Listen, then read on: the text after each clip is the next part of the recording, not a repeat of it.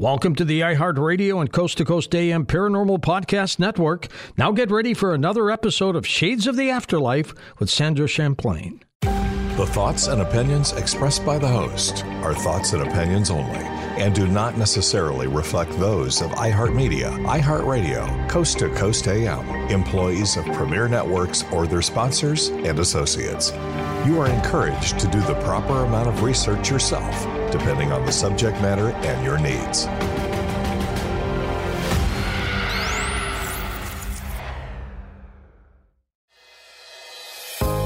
Hi, I'm Sandra Champlain. For almost 25 years, I've been on a journey to prove the existence of life after death. On each episode, we'll discuss the reasons we now know that our loved ones have survived physical death. And so will we. Welcome to Shades of the Afterlife. Today, I want to talk more about near-death experiences. I've always been a skeptic, but for as many people who have died and come back, they have very, very unique stories, but there are some common similarities. Today, I want to introduce you to the #1 New York Times bestselling author of To Heaven and Back, which is Dr. Mary Neal, and she's got an incredible story. She's a spine surgeon, and she couldn't breathe for about 15 minutes while upside down in a kayak on a trip to South America. Surprisingly, she survived with no brain injury, yet plenty of injuries to her physical body. However, her near-death experience, her life review, and all the things she saw in the hereafter are incredibly mind-blowing. Dr. Mary Neal, a warm welcome to Shades of the Afterlife, and thank you for being our guest today. Thank you for having me. You're most welcome. If you don't mind, if you could tell us a little bit about yourself and your story, and of course the big question, why you believe in the afterlife. Sure. Well, I think it's funny that you started out the introduction to your show talking about skeptics, because I would certainly have put myself in that category prior to my own experiences. I am an orthopedic spine surgeon, and as such have spent many years really being trained to be a skeptic. I am a scientist, and although prior to my experience, I would have said that I believed in God, and I certainly hoped that it was all true, that there really was life after death, that there was something more. And I, unlike many physicians, really went through my own medical training and found that my belief that there must be something more strengthened. Many people go through medical school and their training and really subscribe to what I think is really its own religion, which is really this religion of the intellect, that science supersedes everything else and every other experience.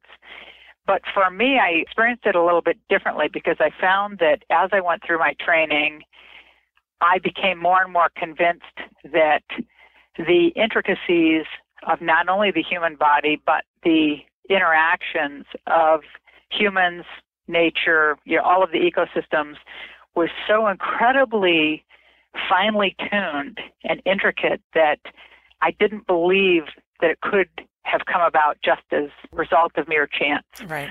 So before my accident, I would have said that I did think there was something more. I certainly hoped there was something more. And I had been around death plenty of times during my training and my practice, but I also have to say that I never really thought about death personally in terms of what the experience would be like or how it would really happen. And perhaps no one really thinks about it in terms of their own mortality. But I certainly didn't, and I hadn't given it that much thought until 1999. And in 1999, my husband and I went to Chile in South America for a kayaking trip. And before you think that I was crazy to begin with, I will tell you that we were very experienced kayakers, avid kayakers. We kayaked whitewater across the country, and that was really one of our passions. Wow. And friends of ours run a raft and kayak company and are professionals. This is what they do. And during the winters, They live in Chile, and they guide American clients down the rivers. And they've done that for many, many years. Mm-hmm. And we decided to spend a week there kayaking with them, which we did, and we had a terrific time doing it. And at the time, we had 4 young children. Okay. My youngest son was barely a year old, but we felt that they were old enough for us to leave the country. And so we did. We went down. We had a great time. And on our final day of kayaking, we had decided to paddle a section of river that's well known for its waterfalls.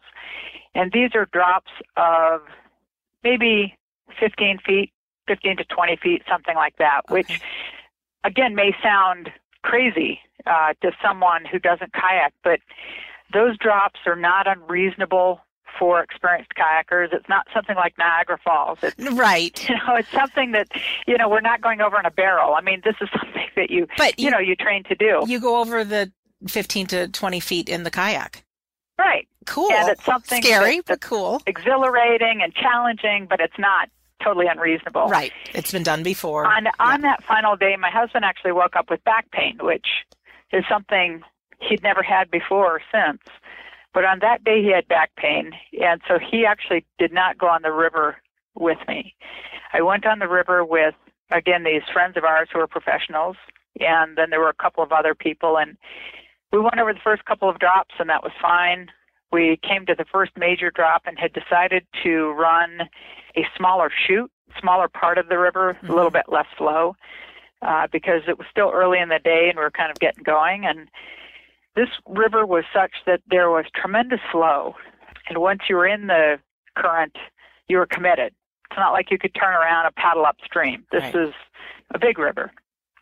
And I went into the current, started for the smaller chute, and a different kayaker had preceded me and had bobbled the entrance a bit, and her boat became lodged sideways across the 2 rocks at the beginning of this drop. And so her boat was pinned, and she had been able to pull her spray skirt off, that neoprene fabric that stretches from a kayaker's waist to the boat to keep the water out. Okay. She had pulled her spray skirt off and pushed herself out. She had swam downstream. Okay. But her boat was still there blocking the entrance to this drop, and so I was forced to veer over and go over the main waterfall. Mm-hmm. And as I went over that, I could see the bottom, and I could see tremendous flow and tremendous turbulence, and really couldn't see a clean outflow. And I have to say, I wasn't psyched. I looked at the bottom, and what I assumed would happen was that I would hit the bottom, be flipped upside down, not be able to right myself.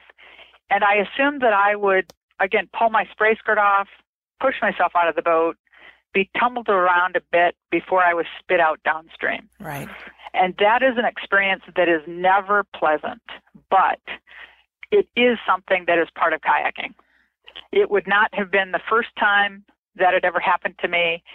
And although one always hopes it's the last time, that's just part of kayaking. Right. And so that's what I assumed.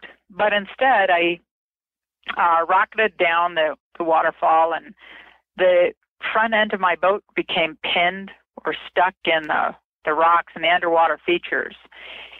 And so I was still upright in my boat, but pinned, and the volume of the water immediately and completely submerged me and the boat.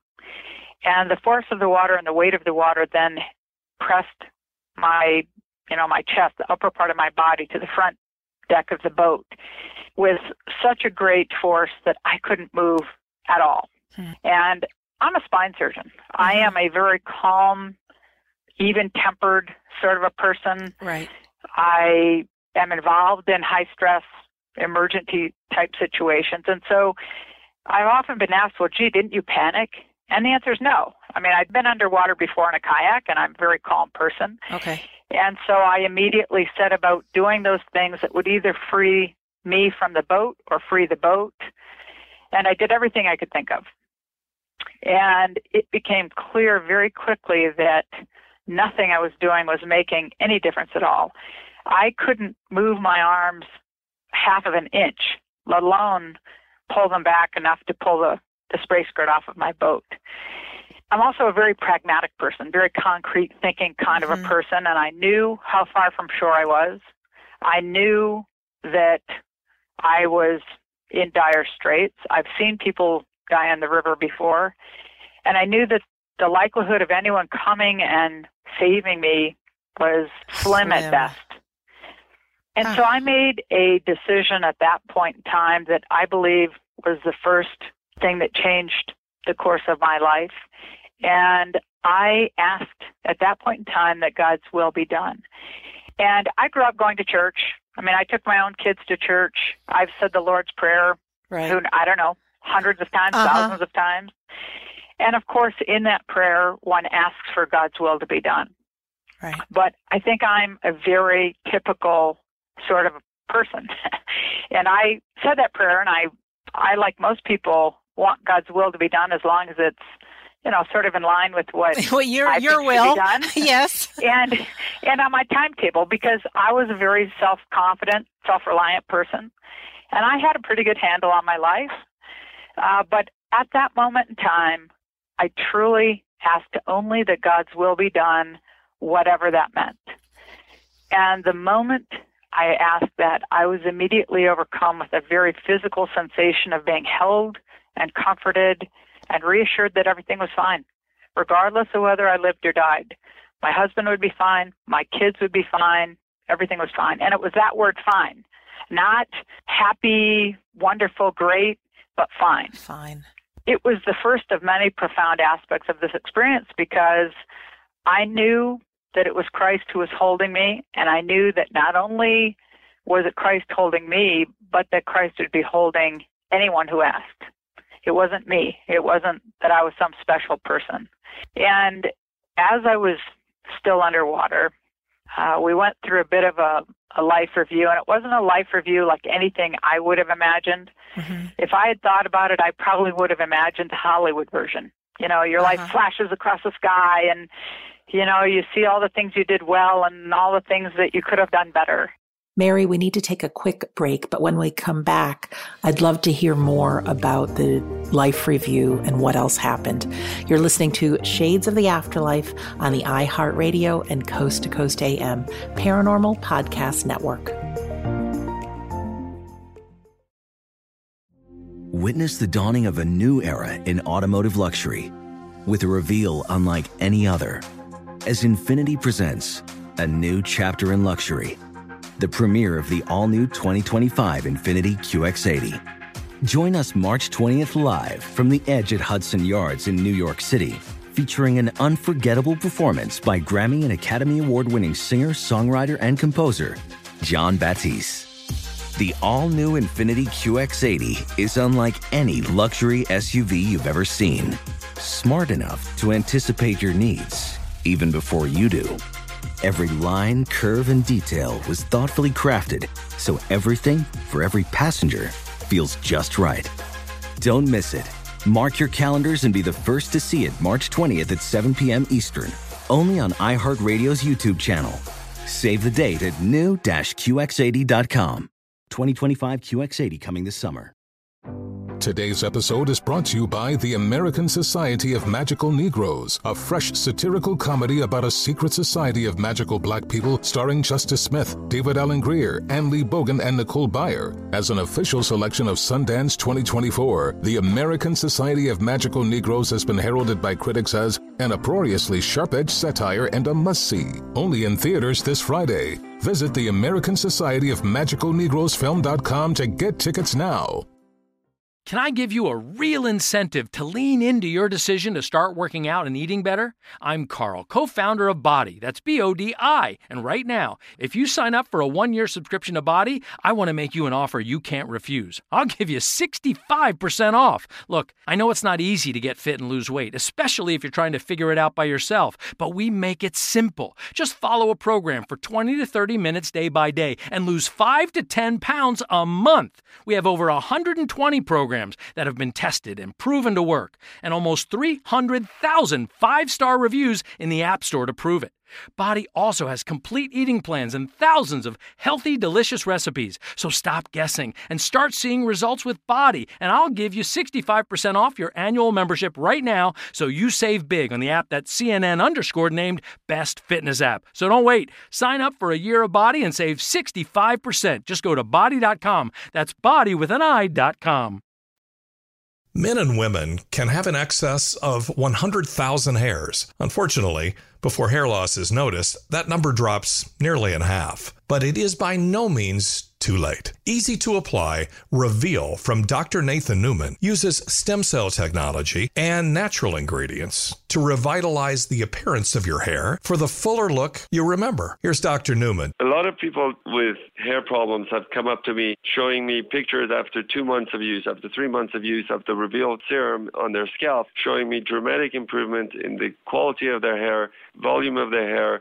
And one of the people was a woman who had lost her hair and was really thinned out. She was wearing wigs and covering it up. She was very self-conscious about it. She used it for about 6 months, and she came to me with a big smile, nothing covering her hair. And she goes, "Look, you gave me my life back." And that's really why I do what I do, is because I want to change people's lives for the better. And these stories give me the inspiration to go forward and develop new things. Hair loss, hereditary or not, increases with age. In fact, by age 50, roughly half of us have noticeable hair loss. It's time to get on board with Reveal for women and men. And only at healthylooking.com can you get Reveal with free smart delivery shipping by simply entering discount code GEORGE at checkout. Easy to use Reveal at healthylooking.com or order by phone at 800-604-3129. 24/7 at 800-604-3129. Gently revitalize your hair's appearance for a fuller look with Reveal from healthylooking.com.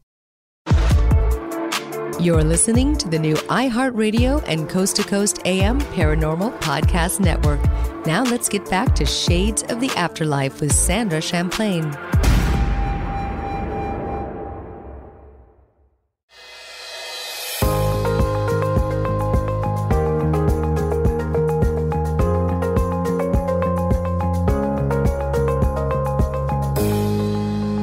Welcome back to Shades of the Afterlife. I'm Sandra Champlain, and we are with Dr. Mary Neal, who's explaining to us her near-death experience.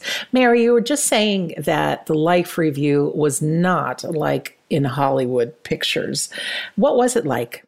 It was profound in that we did look at events in my life that would have otherwise been considered bad or sad or terrible or, all sorts of things like that. And then I was given this incredible privilege of seeing the ripple effects of those events and seeing the impact that those events had, not just 3 or 4 or 5 times removed, but 25, 30, 35 times removed. Wow.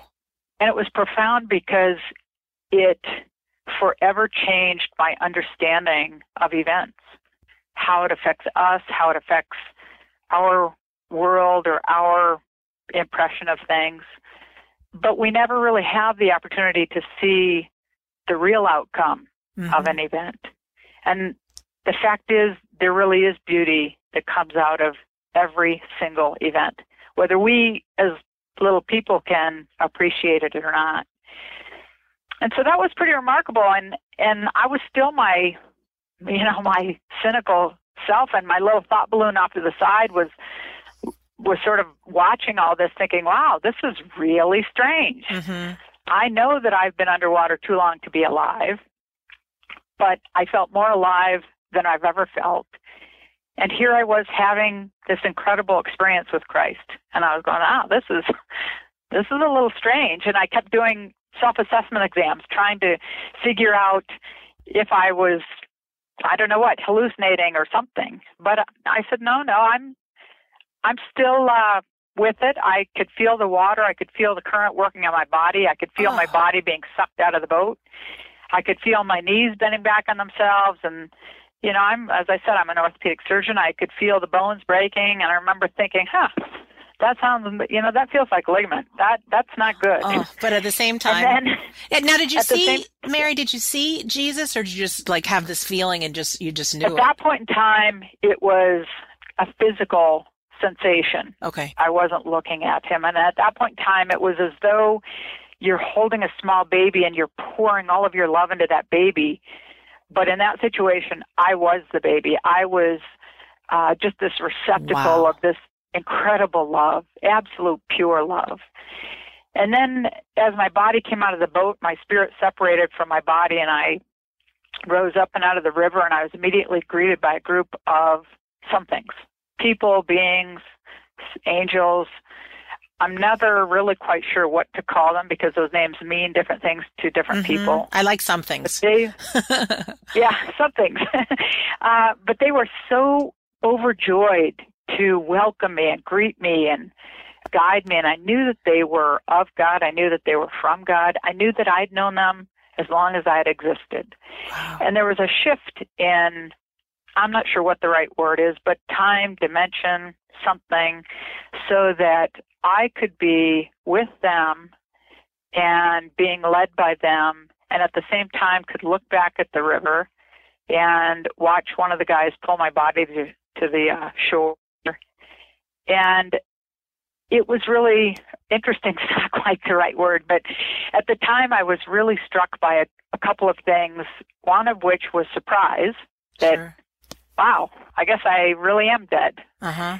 And that was surprising to me. But then I was also struck by this absolute sense of being home, of being where I really belonged, as though I'd been on this long journey to Earth, and now I was home. Wow. And I was going to be able to sleep in my own bed. Oh, and we all know what that feeling's like. We do. Exactly. It was absolutely wonderful. And I was a little bit saddened by the realization that when I looked back at my body, I recognized that that was my body, that it represented me, my life on Earth, my family. And I recognized, keeping in mind that I'd been reassured that they would be fine, I recognized that I had absolutely no intention of returning. And, I felt a little guilty, not at the time, but a little guilty after that. Right. But nonetheless, I hadn't planned on returning. And these spirits then took me down this incredibly beautiful pathway. And beauty, of course, is different for each person, but it was a pathway that spoke to me. And I absolutely believe that God not only sends his most gentle messengers to collect us, but really speaks to us in the way that we will each understand. And for me, that involves color and flowers and aromas, like the aromas of flowers. And other people don't respond to that, but that's what really moves my soul.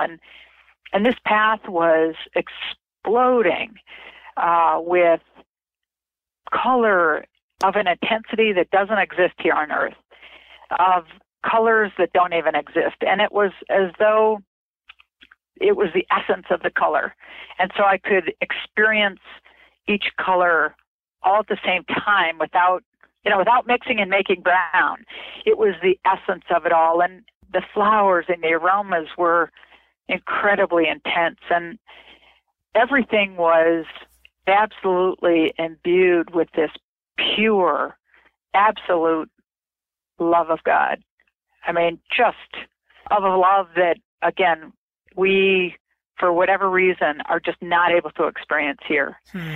And they were taking me toward this great sort of domed hall of sorts that I knew was basically the point of no return. And I could hardly wait to get there.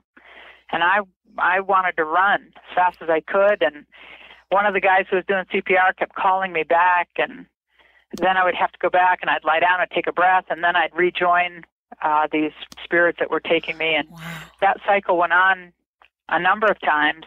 And it was interesting later on to talk to this guy and compare stories and realize that we were each equally frustrated with the other for very different reasons. But nonetheless, I kept going down this pathway and eventually got to this threshold and could see inside and see a lot of other beings, angels, running around, very busy. But when I was on this threshold, it was a really another very profound time for me, because all I had to do was think about something and I had understanding.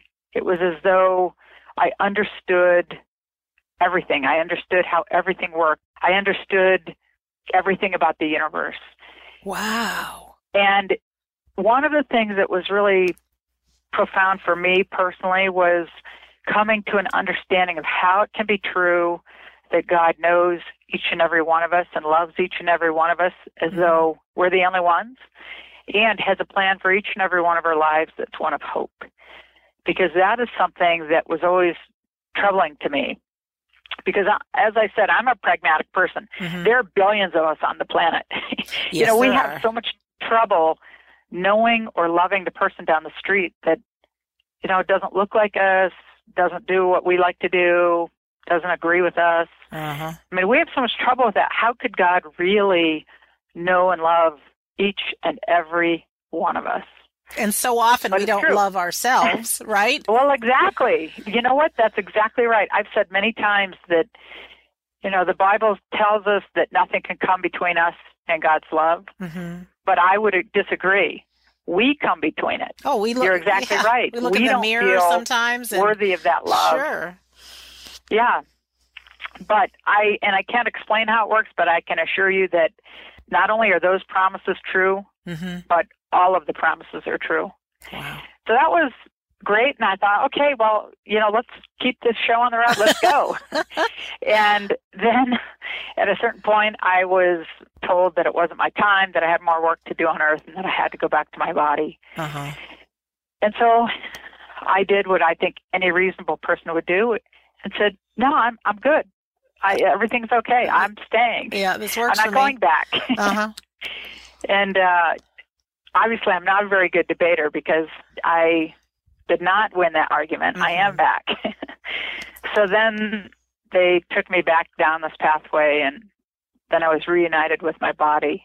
And at that point, first of all, I was in an absolute state of shock that I had been, what my kids would say was kicked out.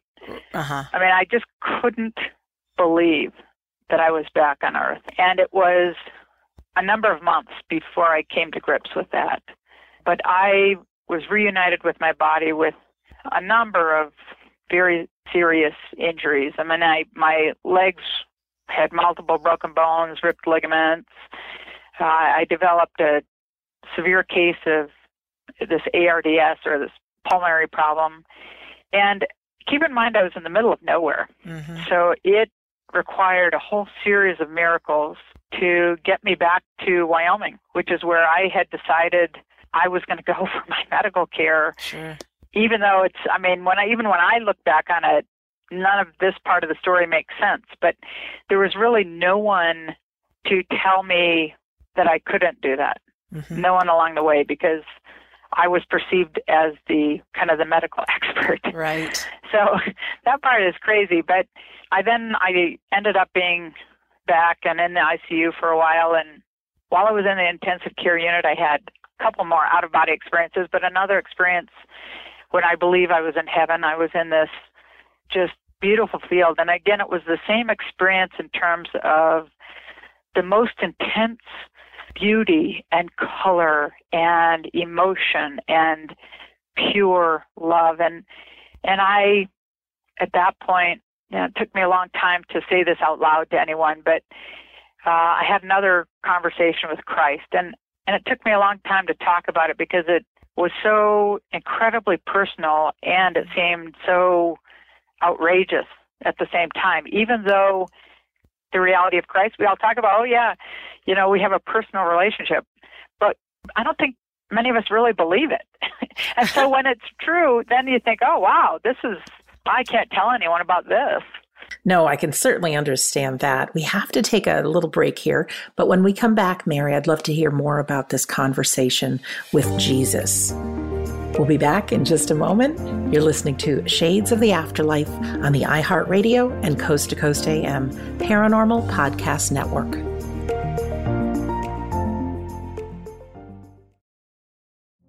Witness the dawning of a new era in automotive luxury with a reveal unlike any other as Infiniti presents a new chapter in luxury, the premiere of the all-new 2025 Infiniti QX80.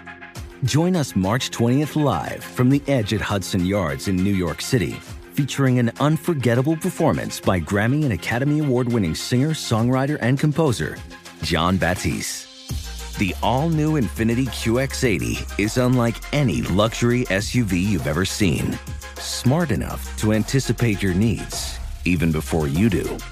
Every line, curve, and detail was thoughtfully crafted, so everything for every passenger feels just right. Don't miss it. Mark your calendars and be the first to see it March 20th at 7 p.m. Eastern, only on iHeartRadio's YouTube channel. Save the date at new-QX80.com. 2025 QX80 coming this summer. Today's episode is brought to you by the American Society of Magical Negroes, a fresh satirical comedy about a secret society of magical black people starring Justice Smith, David Alan Grier, Ann Lee Bogan, and Nicole Byer. As an official selection of Sundance 2024, the American Society of Magical Negroes has been heralded by critics as an uproariously sharp-edged satire and a must-see. Only in theaters this Friday. Visit the American Society of Magical Negroes Film.com to get tickets now. If you struggle to get in shape and lose weight, I'm about to change your life. I'm Carl, the CEO of Body, and I don't like working out and eating healthy either. So here's how I get myself to do it. I make myself own the morning. And by the morning, I mean the first hour or so every day. It's not family time. It's not for scrolling social media. It's for my results and my health. And man, does it work. Every day, I get out of bed, drink a health shake I made the night before, and then I go crush a workout in the Body app and just follow along day by day. Before most people are even out of bed, I'm done for the day. So here's my offer to you. The next 500 people who go to Body.com will get 65% off a full year of access to over 120 programs. 65%! Because I want you to start now and see how fast the pounds come off and the muscles start popping. And if they don't, hey, you get your money back. Just go to Body.com, that's BODI.com, and let's own the morning together and get healthy and fit. Hey folks, we need your music. Hey, it's producer Tom at Coast to Coast AM, and every first Sunday of the month, we play music from emerging artists just like you. If you're a musician or a singer and have recorded music you'd like to submit, it's very easy. Just go to coasttocoastam.com, click the Emerging Artists banner in the carousel, follow the instructions, and we just might play your music on the air. Go now to coasttocoastam.com to send us your recording. That's coasttocoastam.com.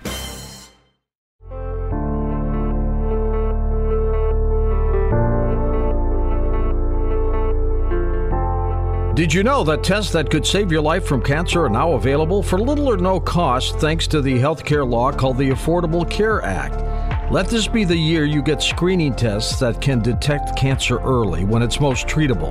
Don't let concerns get in the way. Talk to a doctor or other medical professional to learn more about the best cancer testing options for you.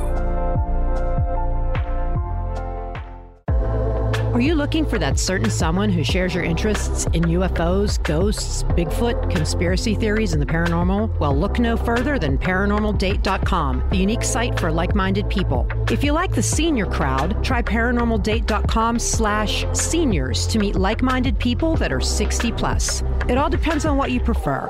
ParanormalDate.com is great for everyone. You can also tap into members that are 60 plus at ParanormalDate.com/seniors. Enjoy your search and have some fun at ParanormalDate.com. You're listening to the iHeartRadio and Coast to Coast AM Paranormal Podcast Network with the best shows that explore the paranormal, supernatural, and the unexplained. You can enjoy all shows on the iHeartRadio app, Apple Podcasts, or wherever you find your favorite podcasts.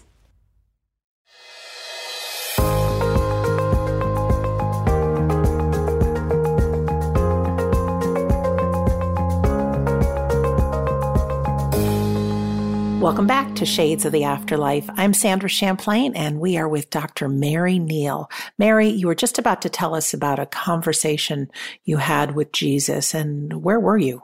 I was in this incredibly beautiful sun-drenched field. And again, it's a beauty that speaks to me. Mm-hmm. And other people who have had near-death experiences describe incredible beauty, albeit different beauty, mm-hmm. because they appreciate things differently. And at that time, we talked more about some of the work I had to do on Earth, some of which had to do with the future death of my oldest son. And in talking about that, we sort of went back and again talked about what I had been shown when I was still underwater with regard to the beauty that comes out of every event, regardless of how we as individuals see it, perceive it, or experience it. So you heard of your son's future death? Is that what you're saying? Yes. And did your son... I was told that before I was sent back to my body. Oh, my. And then during the subsequent out-of-body experience visit to heaven, yes, we talked more about it. Wow. So I knew that I didn't know the time and date, but I did know that was likely in the future. So the first thing I did was ask the nurses what medications I was receiving, because, of course, I wanted more of whatever it was.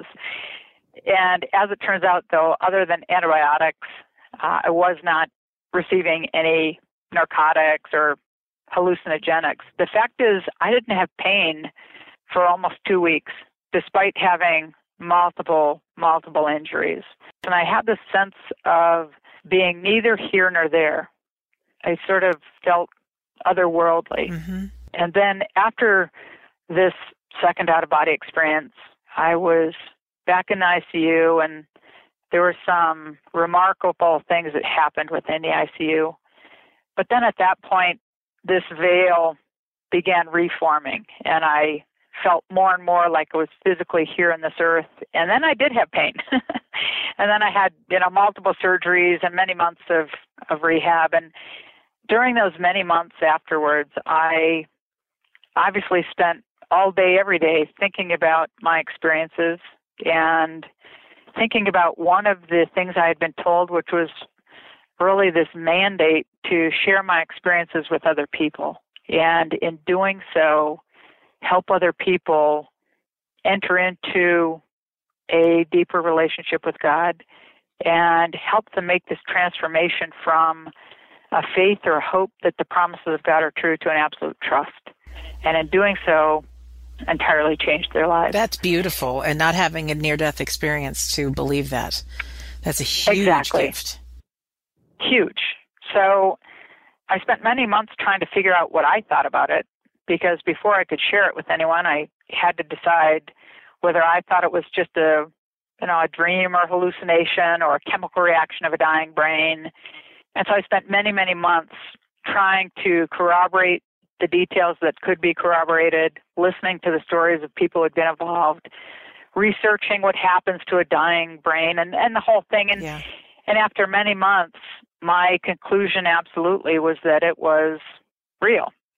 I mean, the people who resuscitated me are involved in this sort of thing not infrequently. This is part of what they do. And they are very clear on the time frame, and they believe that I was without oxygen for 30 minutes. Wow. And within that 30 minutes, there were probably, they think, a total of 15 minutes where, first of all, there were 5 to 7 minutes when they didn't know I was missing. Because usually when there's a problem on the river, you're either missing the kayaker or missing the boat, but not both. So it took them a while to figure out that I was missing. And then it took them a while, because of the particulars of this river and this waterfall, it took a while to figure out where I must be.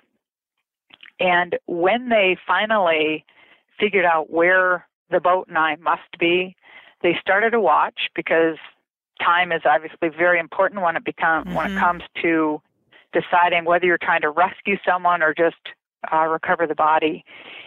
And from that time to the time they began CPR, not completed it, was 15 minutes on the watch. Oh my. And so I tend to focus on 15 minutes because that's the shortest objective period of time without oxygen. But even at 15 minutes, it's too long. It's too long to hope to survive without mitigating factors like water temperature or things like that. And more importantly, it's definitely too long to survive without severe brain damage. And although my kids would tend to disagree, the fact is, I didn't suffer brain damage. And so in the end, I had to conclude that it was real deal. And conclusion that not only I can come to, but I think that any person who puts out the time and effort, because it really does take time and effort to collect the data, to look with an open mind. Yeah. I believe anyone who actually looks will find evidence of God's presence in their own lives, let alone in other people's lives, and in the end will come to the same conclusion, that there are many experiences, not just experiences like mine, but many experiences in their own lives that can only be explained by God's presence. And once you get to a point where you accept that, sort of making a conscious decision that, yes, I have seen God's presence in my own life, and I believe that to be true, I think that's a game changer for people. Oh, absolutely. Because it's at that point that you accept all of the promises. And one of those promises is that there is life after death. And if you truly, truly accept that there is life after death, it changes the way you experience every moment of every day. It changes your fear, because so many people are so afraid of dying that they never live. Yeah, true. And if you can take that fear away, if you can take that off the table, and if you can say, yes, I know there is life after death, then it changes everything you experience, because you don't need to have fear. You don't need to have fear of life, because life is a journey, and truly beauty comes out of every event. It changes the way, certainly, I experience every event. It changes the way I experienced not only my son's death, which did. That's what I was fruition. afraid to ask. Did he, in fact, pass away? He did. He died 10 years later. Wow. And there were reasons for me to think that the plan for his life had changed, but it didn't. And I will tell you that after his death, I loved this boy. Of course. I loved him intensely. I liked him. I would never say that I was happy. Happiness and joy are very, very different. I was as devastated as a parent can be. But even on my most sad day, I would still say with absolute honesty that I was filled with joy, because I had an absolute trust that my son's death was part of God's plan for his life, that incredibly beautiful things would come out of his life and his death, regardless of whether I, as an individual, was going to have the privilege of seeing those effects. I mean, I actually have had the privilege of seeing many of them, but I had an absolute trust that there would be beautiful things that came of it. And I also know that it's just part of the deal. I mean, I'll see him again. He's around. If you truly accept that there's life after death, then you realize that our life here is just this little blink of time. It's really very short. We don't have much time to get our work done. I thought of a good book title for your next book, Death is Part of the Deal. Exactly. You just said those words, and it's like, it is. It is. And and we shouldn't be afraid of it. I really, I find it very interesting, because people many times have asked me what my colleagues think, what other physicians think. And I say all the time that if you lined up 100 doctors and asked them if they believe in life after death, probably 97 of them would say, I don't think so. But if you lined up 100 nurses, 99 of them would say absolutely, because the nurses are the ones who are at the bedside during stressful situations. They're the ones who are at the bedside during that end-of-life period. So they are the ones that hear the stories. At some point, if you hear the same story 100 times or 1,000 times, you have to accept that there's some truth. You know, if someone told you that Johnny's Burgers down the street has the best hamburger on the planet, you'd sort of go, oh, okay. If 100 people told you that, you would say, you know what, I'm going to go get one of those. Yeah. Those must be incredible. Oh, that's great. 1 million people told you that, you wouldn't bother even getting a hamburger there because you would know it to be true. Yeah, I love that. You gave me just the biggest smile. Near-death experiences are very common. Yes. Most people don't talk about them, but I personally, I'm just one individual, and I have probably listened to at least 400 people tell me their stories. Mm-hmm. And probably... And they're not all extensive. They're not all dramatic. They're not going to tell people because they think people aren't going to believe them, or they told one person and they were shot down. But I cannot tell you how many people have told me their stories, and they're all the same. The type of beauty differs, but people talk about this incredible love of God and intense beauty and the change that it made within their spirit. Yeah. Thank you again, Dr. Neal. Really, truly, honestly. Thank you. You just brought a huge amount of delight and joy and hope and faith and trust. And you can find out more about Dr. Mary Neal at drmaryneal.com. To Heaven and Back is her book, and she also has a recent book called 7 Lessons from Heaven, How Dying Taught Me to Live a Joy-Filled Life. We'll be back in just a moment with something special. You're listening to Shades of the Afterlife on the iHeartRadio and Coast to Coast AM Paranormal Podcast Network. Don't go anywhere. There's more Shades of the Afterlife coming right up.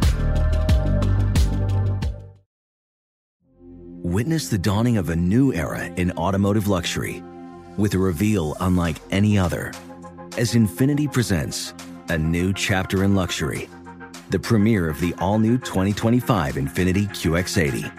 Join us March 20th live from the Edge at Hudson Yards in New York City, featuring an unforgettable performance by Grammy and Academy Award-winning singer, songwriter, and composer, Jon Batiste. The all-new Infiniti QX80 is unlike any luxury SUV you've ever seen. Smart enough to anticipate your needs, even before you do.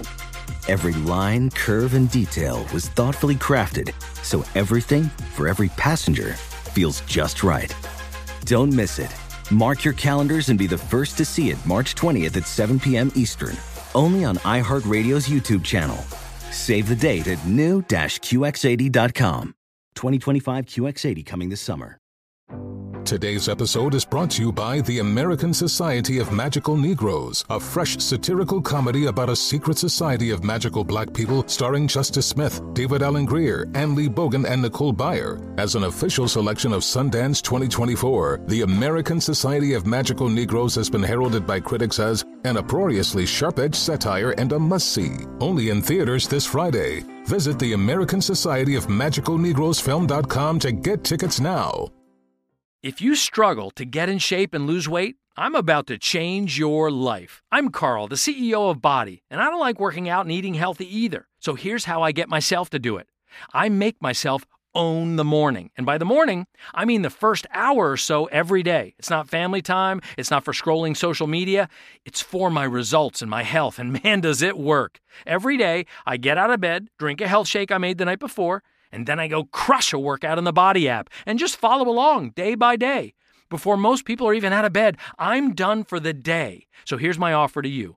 The next 500 people who go to Body.com will get 65% off a full year of access to over 120 programs. 65%! Because I want you to start now and see how fast the pounds come off and the muscles start popping.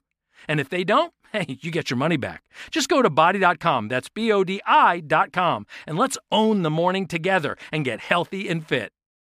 If you feel stressed, suffer from fatigue, moodier than usual, or would like to fall asleep easier and sleep more soundly while losing weight, do we have something for you? Accelerate and Elevate. I take Elevate Performance Supplement in the morning for energy and laser focus for work. Then before bed, I take Accelerate, weight management, and sleep combo. And indeed, I now sleep soundly through the night. Plus, I'm losing weight. It's amazing. I've maybe gotten 4 to 5 hours of sleep max a night. I'm sleeping between 6 and 7. I wake up to use the bathroom, but I go right back to sleep, which has never happened before, which is pretty awesome. I noticed a higher level of happiness. I also noticed that I wasn't taking naps. I had more energy. I was more in the moment with my kids. Like, we were laughing more. We were more excited. Every single person needs to feel this. I lost 10 pounds and 5.5 inches off my waist, and I'm so proud of myself. It gives you energy. It helps you sleep better. It just works. I stand by it 100%. I was on a handful of medications to help me sleep, to help me be happy, tons of therapy. When I'm ready to go to sleep, I'm getting 7 to 9 hours of sleep every night. I've lost some pounds, inches mainly. My family has me back. Try Accelerate and Elevate, discounted for listeners to the show. Plus further discounts with the George Power Pack, including a free gift. Learn more and order now at our website, EnergyFocusSleep.com. That's EnergyFocusSleep.com. Or 800-394-9930. So jump on the path now to all-day energy, better sleep, and weight loss with Accelerate and Elevate. EnergyFocusSleep.com, EnergyFocusSleep.com, or 800-394-9930. The best afterlife information you can get while you're alive. Shades of the Afterlife with Sandra Champlain.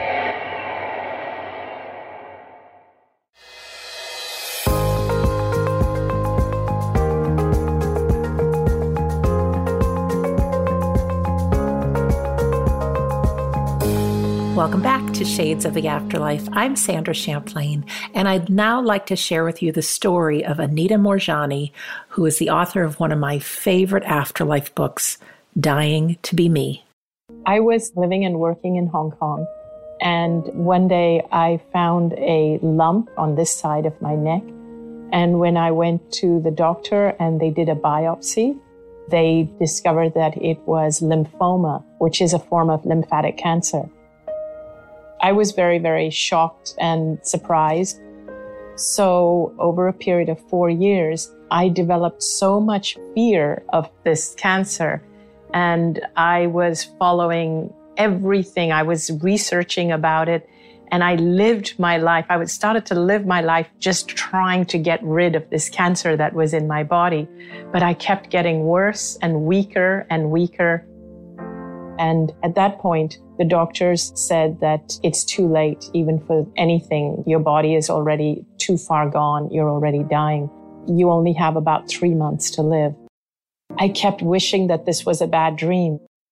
My body was not absorbing any nutrition. I weighed 85 pounds. I looked like a skeleton. My lungs were filled with fluid. The tumors now in my body were all over my lymphatic system. They were the size of golf balls. And by February the 1st, 2006, I went into a coma. The nurse gave me a big dose of morphine because I hadn't been able to sleep or anything for many days because of the fluid in my lungs. And I was in so much pain and so much discomfort. And then on February the 2nd, in the morning, I didn't wake up. So it was at that point that the doctors told my family that these were my final hours and that my organs were now shutting down and I was going through the dying process.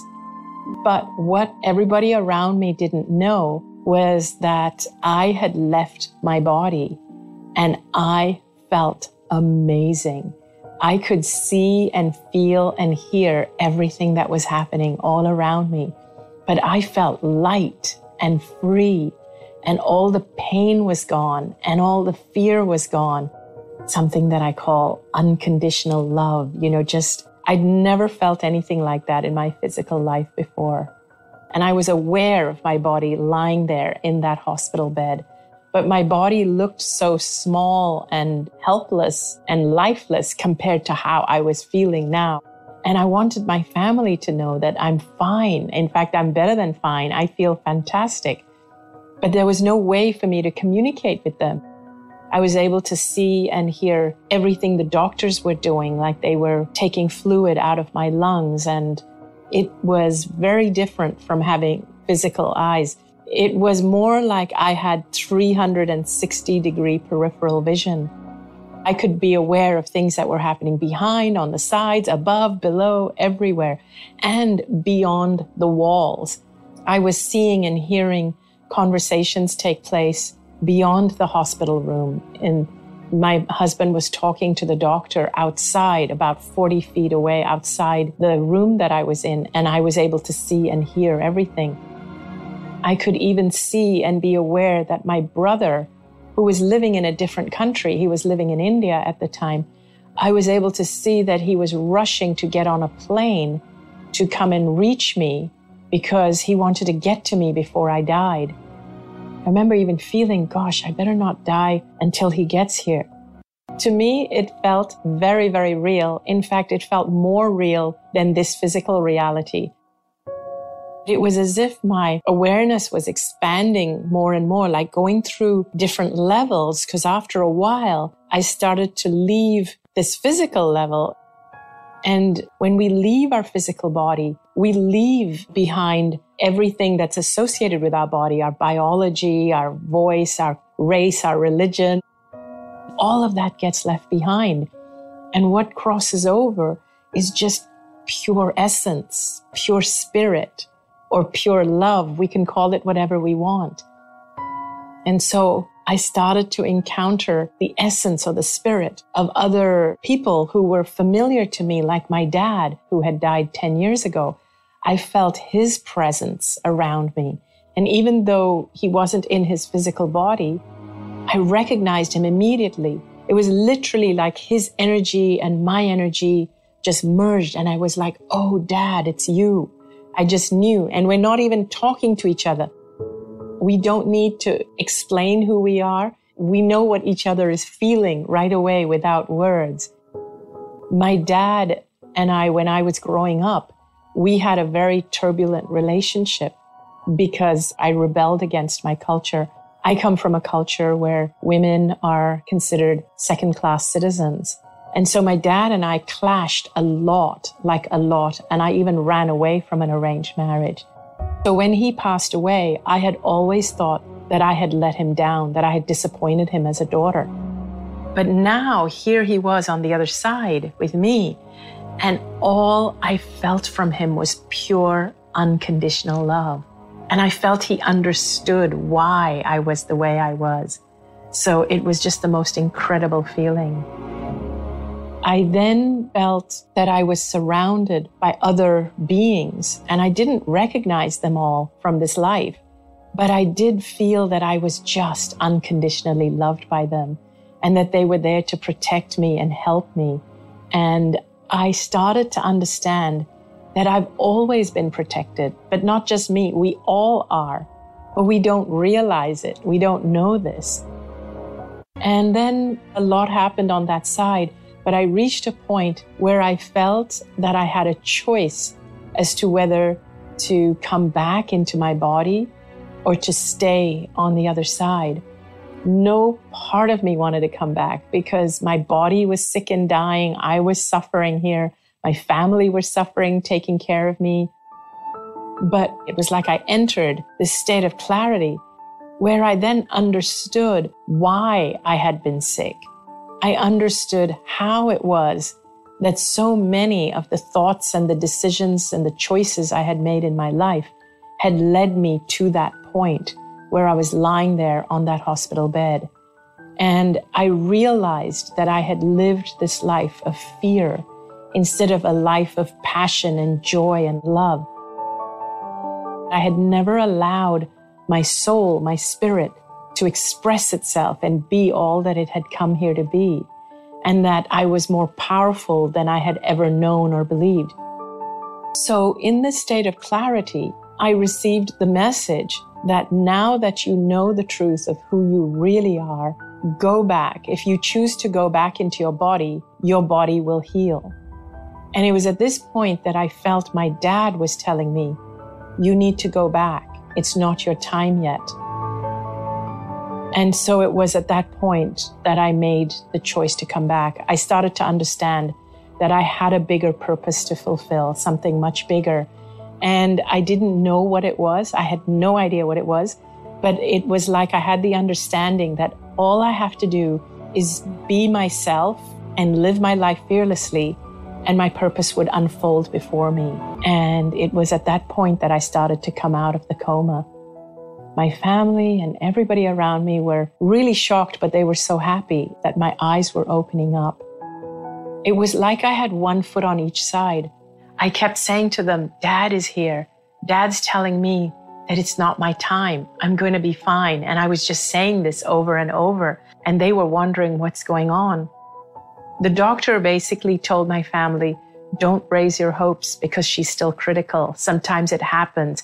And then the doctor said, these are the drugs just messing with her mind. She's hallucinating. But then I said to the doctor, aren't you the doctor that took the fluid out of my lungs at about 4 a.m. this morning? And that's when he said, but you were in a coma. You couldn't know that. So he got really shocked and started to wonder what's going on. I said to my husband, isn't he the doctor that said, I'm not even going to make it through the night? And my husband said, you couldn't possibly have heard that. He said that to me outside of the room, down the hallway near the nurses' station. And then what started to happen is over the next few days, the tumors just continued to shrink and the doctors just could not understand it. I had to start getting a little bit stronger and start getting out of bed. And within 3.5 weeks, they could find no trace of the cancer anymore.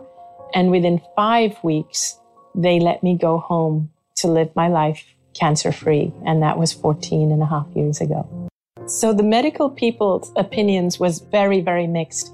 One thing that they all agreed on is that I am lucky to be alive. They all agreed that I should have died. Another one of my doctors says that all the things that I experienced, what I say happened on the other side, seeing my dad and everything, he says that was my brain hallucinating. And he says that was the drugs messing with my mind.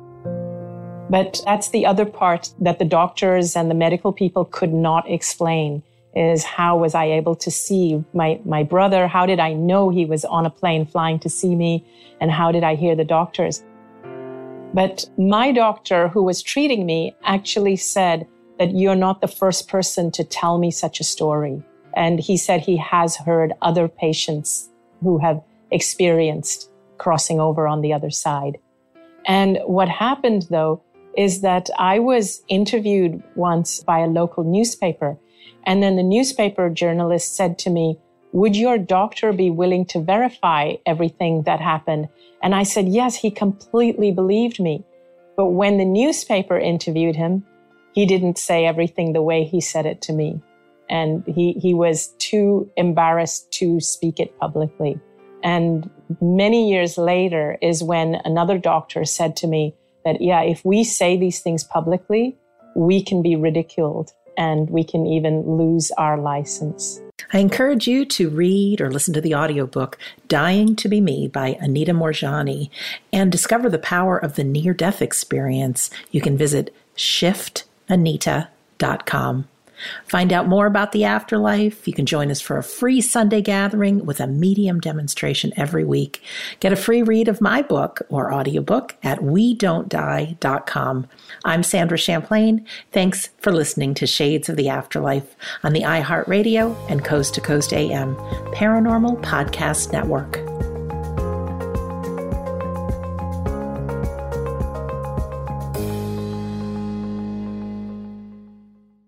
And if you like this episode of Shades of the Afterlife, wait until you hear the next one. Thank you for listening to the iHeartRadio and Coast to Coast AM Paranormal Podcast Network.